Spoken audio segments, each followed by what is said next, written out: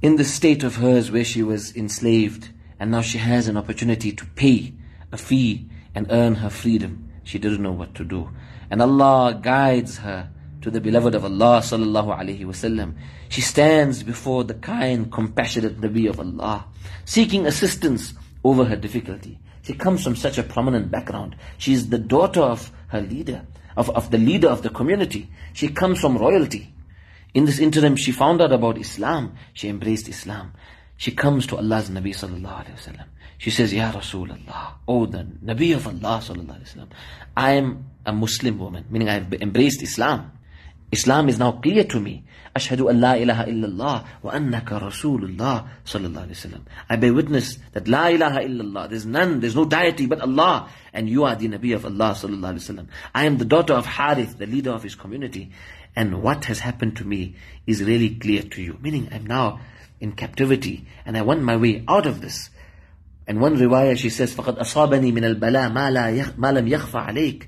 This challenge that has befallen me is clear to you.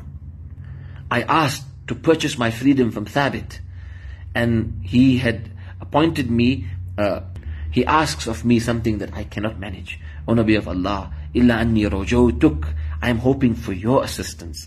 I have come to seek your assistance in helping me purchase my freedom. Allahu Akbar, what Allah's decree is so amazing. Allah brought her to the beloved of Allah sallallahu alaihi wasallam. Allah brought her to the kindest of Allah's creation. Allah's Nabi sallallahu alaihi wasallam says to her, can I make a better offer to you? هَلْ لَكِ فِي خَيْرٍ مِّن ذَلِكَ. She said, with a heart filled with hope, what is that offer, O Nabi of Allah sallallahu alaihi wasallam? So Al-Habibul Mustafa sallallahu alaihi wasallam said, I will pay for your freedom, and at the same time I propose for your hand in marriage. Allahu Akbar, Allahu Akbar. She was just seeking assistance. Allah's Nabi sallallahu alaihi wasallam pay for her freedom because it was a price that was exorbitant and she couldn't manage.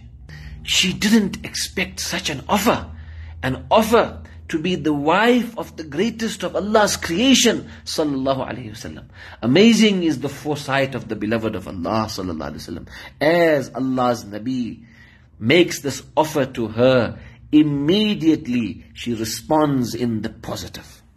She responded without a stammer, without a stutter, without any confusion. She said, Na'am ya Rasulallah, waqad fa'alt.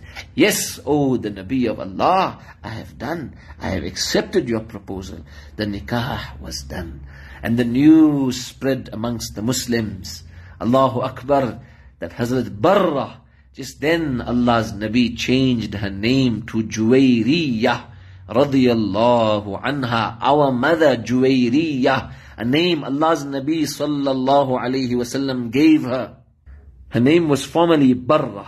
Allah's Nabi sallallahu alayhi wasallam's other wife, Hazrat Zainab binti Jahsh radiyallahu anha, was also Barra. Allah's Nabi sallallahu alayhi wasallam gave her the name Zainab. Here Hazrat Juwairiyya radiyallahu anha's name was Barra. Allah's Nabi sallallahu alayhi wasallam changed her name to Hazrat Juwairiyya radiyallahu anha. As well as Hazrat Zainab bint Abi Salama, Hazrat Abu Salama radiyallahu anhu's daughter. The daughter of Hazrat Salama radiyallahu anha, Allah's Nabi sallallahu alayhi wasallam changed her name to Zainab as well.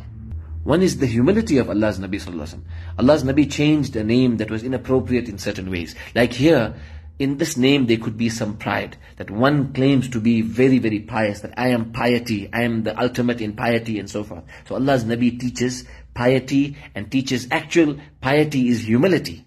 And also one report in Muslim explains that Allah's Nabi sallallahu alaihi wasallam wouldn't want one to say that he just left Barra, meaning left the place of piety or left piety. So Allah's Nabi sallallahu alaihi wasallam was cautious, and he taught cautiousness and care in expressions, that one rather think and say the right thing than just utter and blab and say the wrong thing.